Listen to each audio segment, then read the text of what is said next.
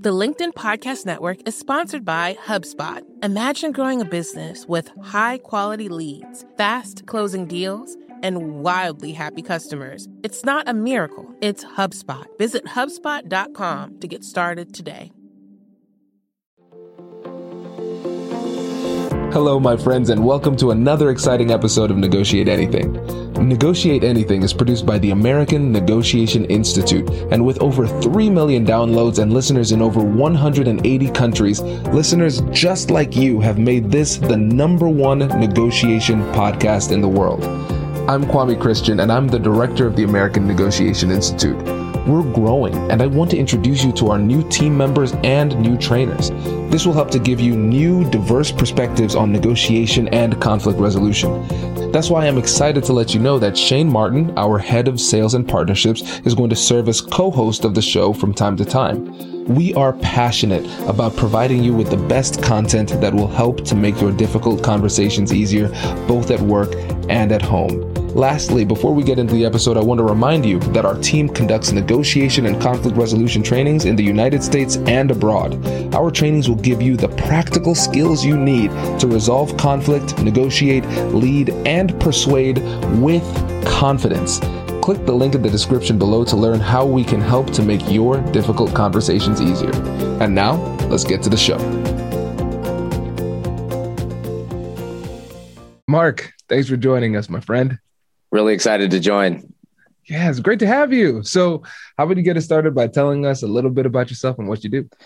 Yeah, sure. So my name is Mark Howland. I grew up in a small lower middle class household in Cleveland, Ohio. My mom was a public defender for 40 years and committed her entire life to improving the quality of life of others. And she really instilled those values in me. And I had a lot of opportunities that I was presented. I was able to do pretty well in school, got scholarship to go to a top college preparatory high school, and led to an opportunity to go to Brown University. I was a business econ major, also a dual sport athlete in football and track, and ended up going to the financial world. Got an opportunity to work at Goldman Sachs as an investment banker for several years, and then at the Carlyle Group, a private equity fund after that, and was able to get an opportunity to go to Harvard Business School for my MBA. And I've been an entrepreneur ever since post 2018. And most recently, I was called to build a company called Breadless. It is a quick service restaurant chain that serves savory on the go breadless sandwiches made with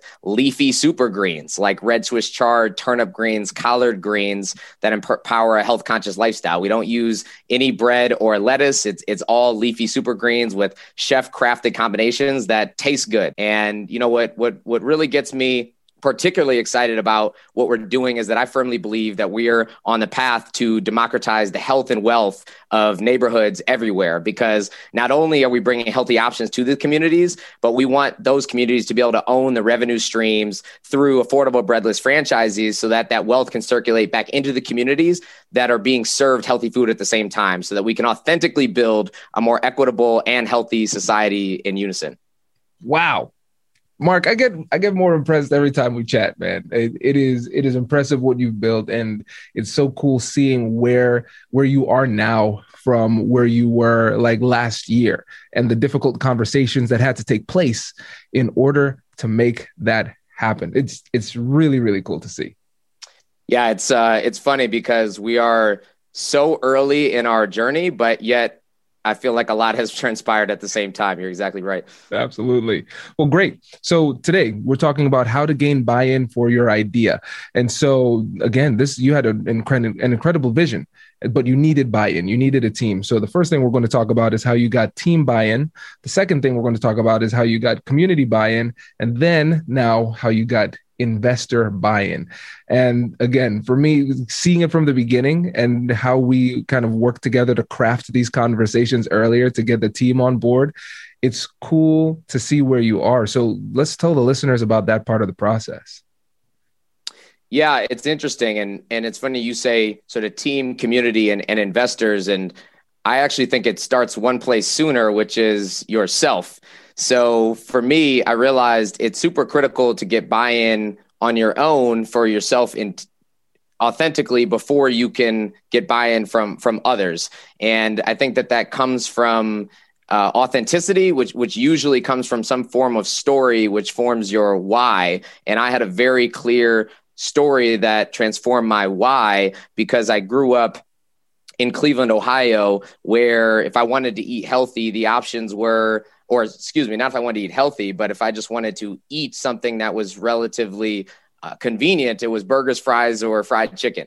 And that informed how I grew up. And so ultimately, at one point, someone even said I had a gut, and that was something that really made an impact on my sense of self. And thankfully, I grew up in a city that is really big into sports. So I pushed myself into becoming a great athlete in football and track. And that helped me to transpire up until adulthood. But then the world of finance is not one that is that serves a healthy lifestyle very well. And so it was very difficult to find healthy options.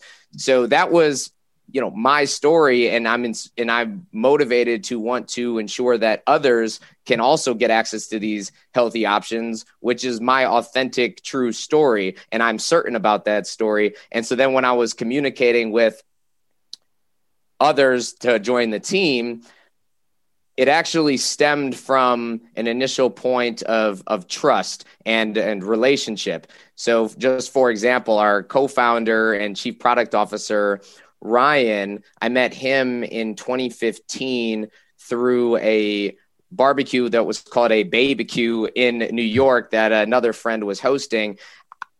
She introduced us because he was a friend of hers, and she had a lot of obviously faith and trust in him as the chef, and they had opened a restaurant together, and she had a lot of faith in me and knowing our background, so wanted to connect us, and that was where our relationship started to flourish.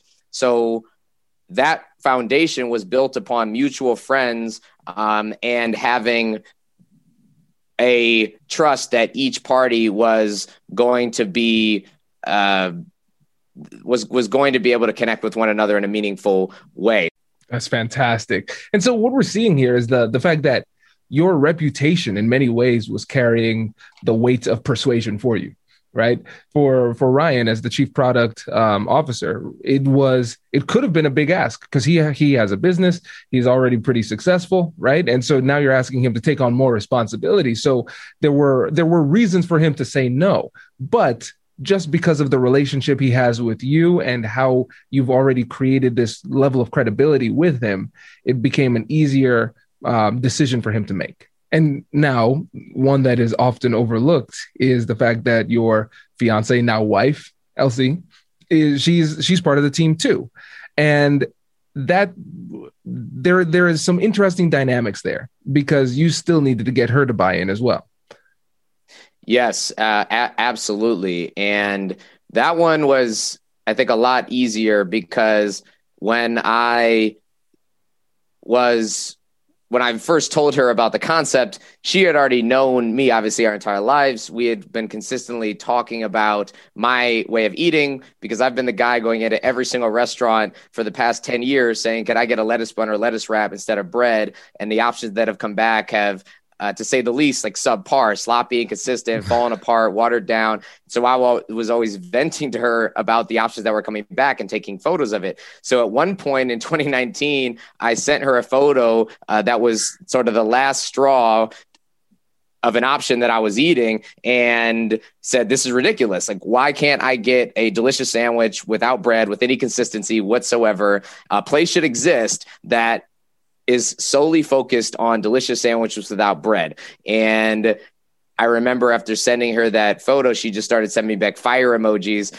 and said that I don't think this is just you. I think that this is something that we should further explore and that you can run with. And that's where that whole conversation started. And she's like, I'm in business school. I want to get involved and I want to help build this with you. So that was a more kind of, she actually propositioned me to be a part of the team because I didn't want to put that on her, if you will. This is great. And there's something really important here because with Ryan, we're talking about the credibility, right? With Elsie, it's the fire emojis, right? The passion. So it reminds me when we think about old school persuasion, like the Greek philosophers, we're talking about logos, ethos, pathos. So the ethics, the logic, and then we have the passion. And so the ethics, that's the side where you're saying, listen, this is wrong. There are other people like me who are experiencing this. And then that led to the passion, the fire. But none of that is persuasive without the logos. You have that. Having worked on Wall Street for a long period of time, being a Harvard MBA, people know that you have that fire, but you can also get it done.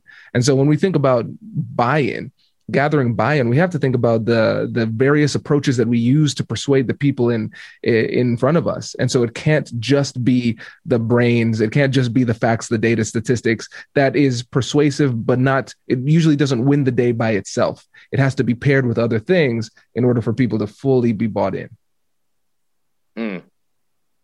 That makes sense. Kwame's dropping bombs. Yeah, no, that's cool, man. I like this. This is great. And so we have the team now. Now we talk about the community.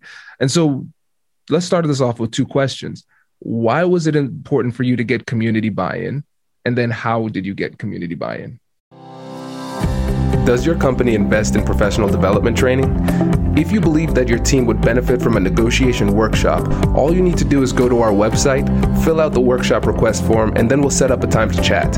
These workshops are completely customizable, and we've done them all around the country. Negotiation and conflict resolution skills are beneficial across all professions, but they're especially useful in procurement, purchasing, sales, sourcing, and contract management.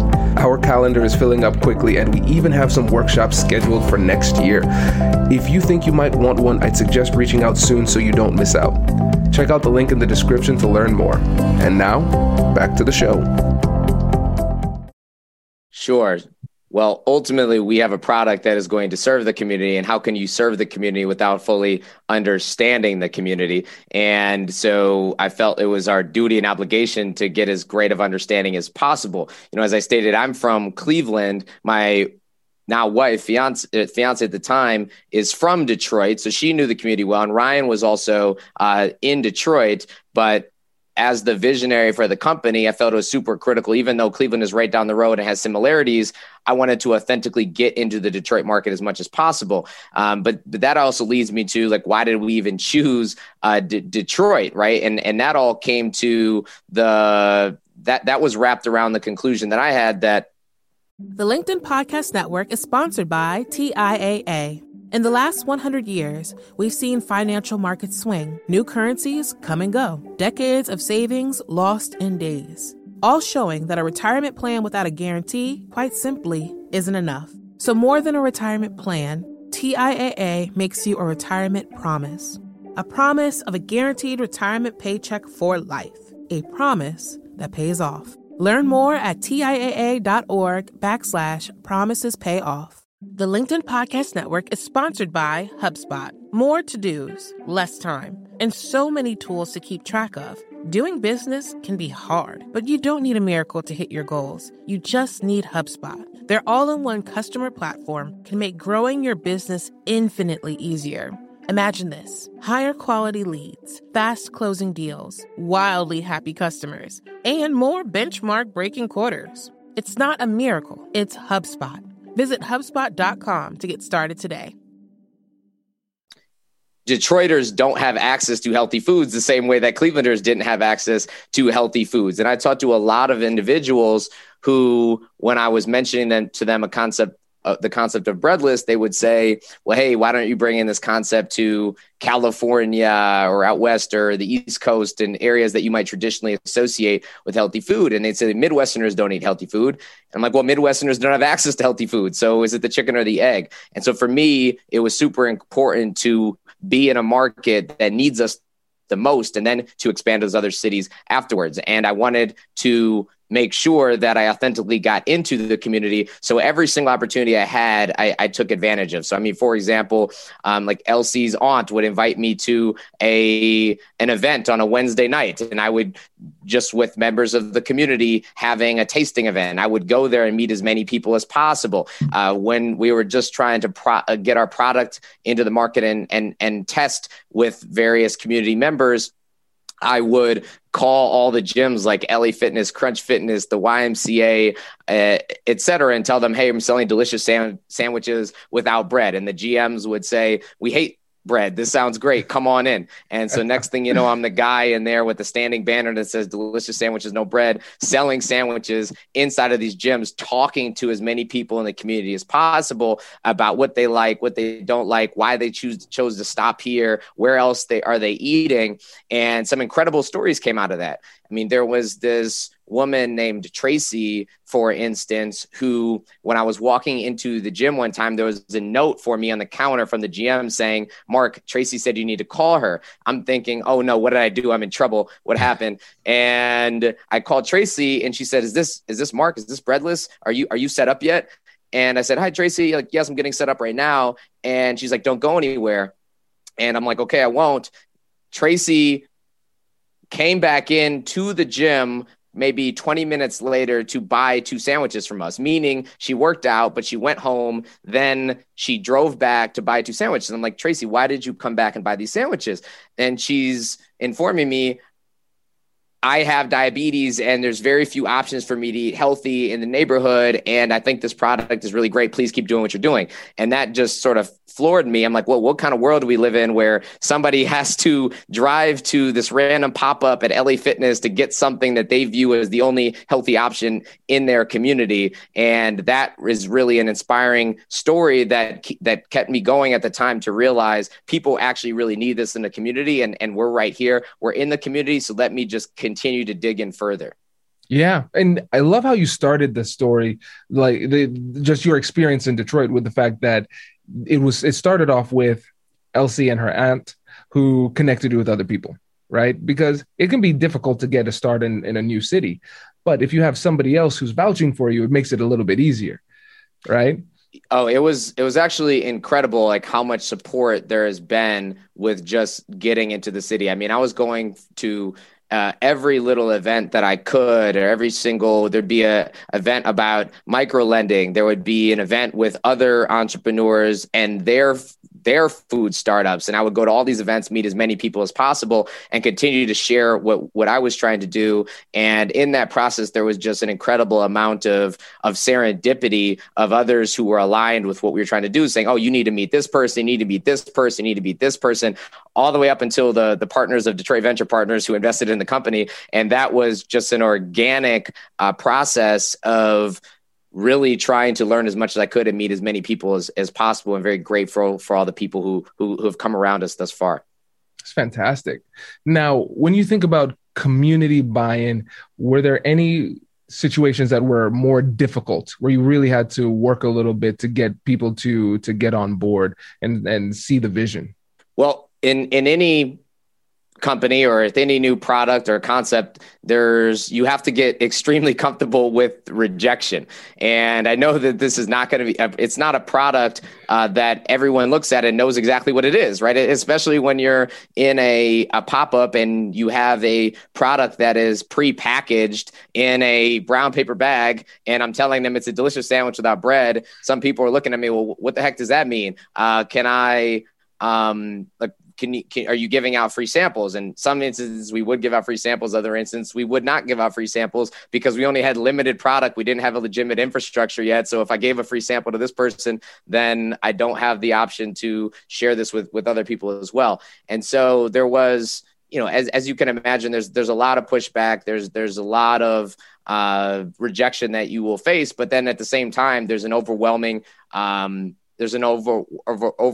wave of evangelists and people who are super excited about it and are like, I've been waiting for this forever. And it's those people that we really try to hone in on. Yeah, it makes sense. And I think one thing we have to recognize is that with negotiation, life in general, rejection is part of the process. And I'm using air quotes for the listeners who are just on audio, these failures are necessary parts of the process, right? And I know for me, when I was starting my business, I learned a lot through some of the disappointments when people didn't see the vision, those type of things. But I collect that data, and you could use negotiation as a tool for further investigation. Okay. Well, what's the concern that you have? What can I do better? You're getting that information so you can then improve through the process, even if you didn't get what you wanted in that specific interaction. And now when we transition to the investors, I think a lot of folks who are the business savvy portion of the audience are like, yeah, let's talk about the money, right? So let's talk about the money, right? How did that process go for you? Like, what was your strategy? How did in these difficult conversations and negotiations play a role?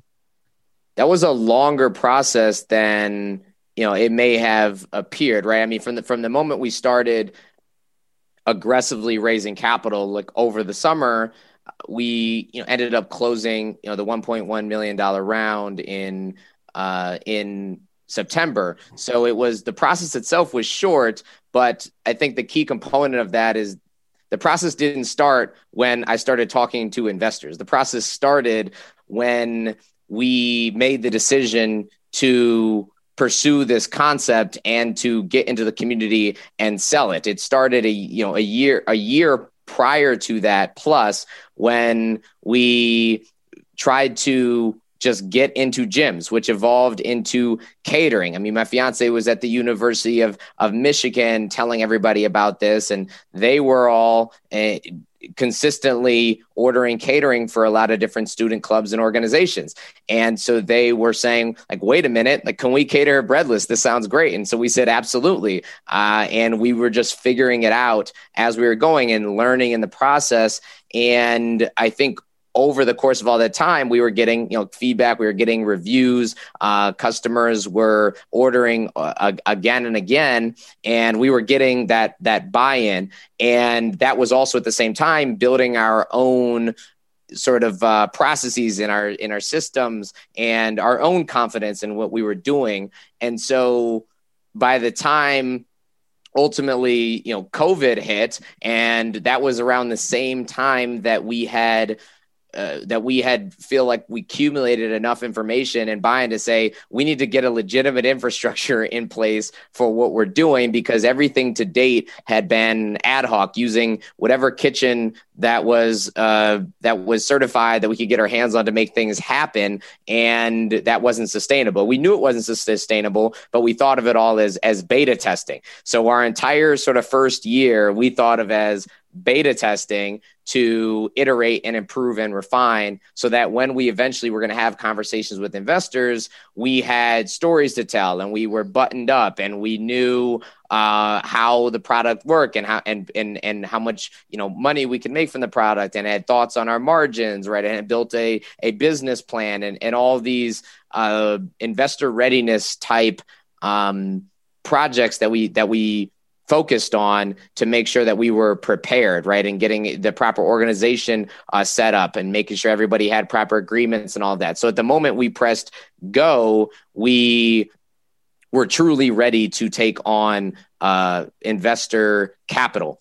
And in thinking about all the type of capital that we were going to bring on, we considered everything from debt financing to equity financing. And the debt financing would be great because it's non-dilutive, but at the same time, we are launching a new concept, and we wanted to have the flexibility to withstand any variables. And so we wanted to have, patient aligned investors who not only could help us to have the runway that we needed, but then could also help to add value to us in a material way. And in thinking of who we would want to bring on as investors, we were looking for people that had a track record of successful investing in some type of food-related concept, because we knew we were building a food-related concept. So we were looking for aligned strategic investors who invested in food-related concepts.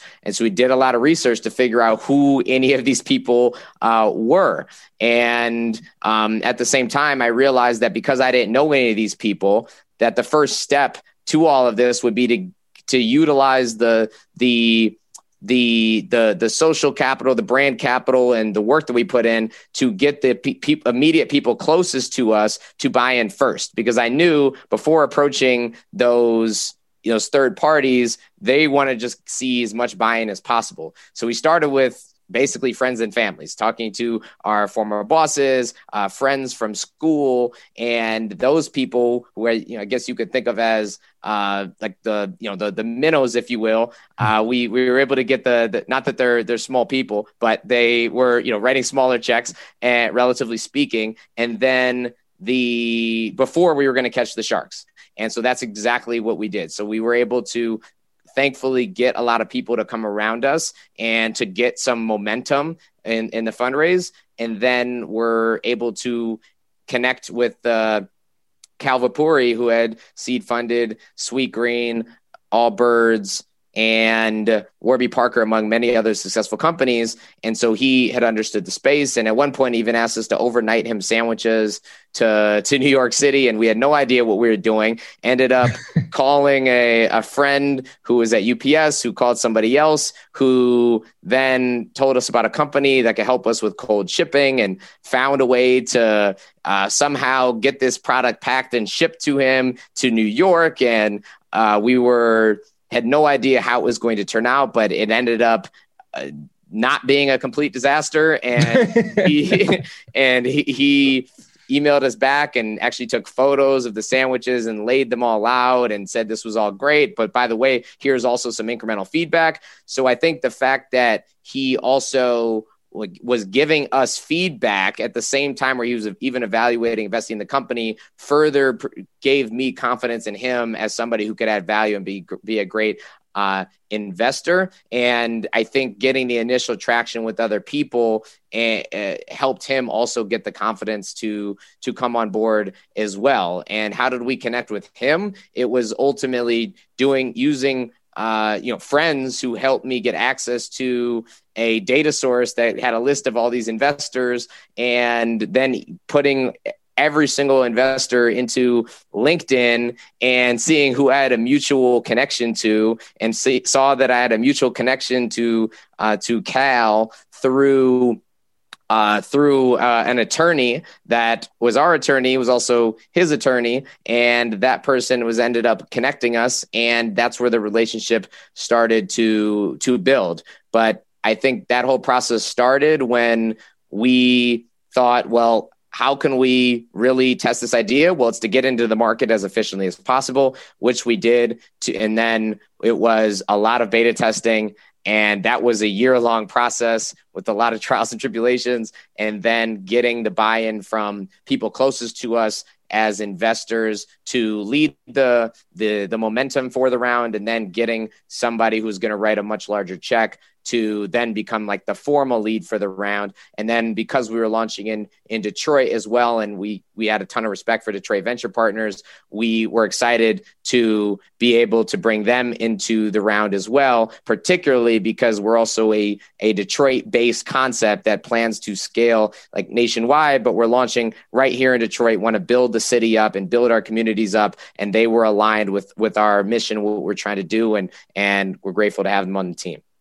Fantastic. Yeah. And listeners, you can see the strategy here, right? The strategy that was intentional, and then the strategy that was just organic and relational, right? Because what we're seeing is the fact that you've been intentional about creating these relationships, and you've nurtured those relationships. That's how you're able to make these connections. That's how you're able to reach out to the people who are close to you and get buy-in for the investments too. And then it led to the bigger opportunities. And I especially like the fact that you talked about how you were strategic about making sure that you were fully prepared before going to the sharks, right? To the major investors. And I feel like a lot of times people, they jump the gun and they start to take that shot too early when they're not fully prepared. But I think an undervalued portion of your story is the patience that it took to get there, even though from the outside looking in, it seems like it's all coming together really quickly. Yeah. And I think one element I even forgot to mention that was a key component of this as well. I mean, at the beginning of the process, when we were even beta testing, I even got a job at Jimmy John's as a sandwich maker, so that I could just, learn as much as possible about the quick service restaurant space, and to be, if I'm going to authentically launch a company focused on, the quick service restaurant arena, I better understand as much as possible. And then, there's a lot of amazing people who have come around us as investors and advisors that I've been maintaining relationships with, and even some people who potentially intended to just be an advisor. And I would flat out ask them, well, if you're going to be an advisor, you might as well just be a small investor. And they then decided to actually, invest in the company. Have been very helpful because they're now even more aligned than if they're just providing advice. They're actually invested in the outcome, figuratively and literally. Absolutely. And for the listeners out there who are listening, what piece of advice would you give them if they have some idea, whether it's within their career at the organization where they work or in a business, if they're struggling to get buy-in, what would you say is the first thing they should do?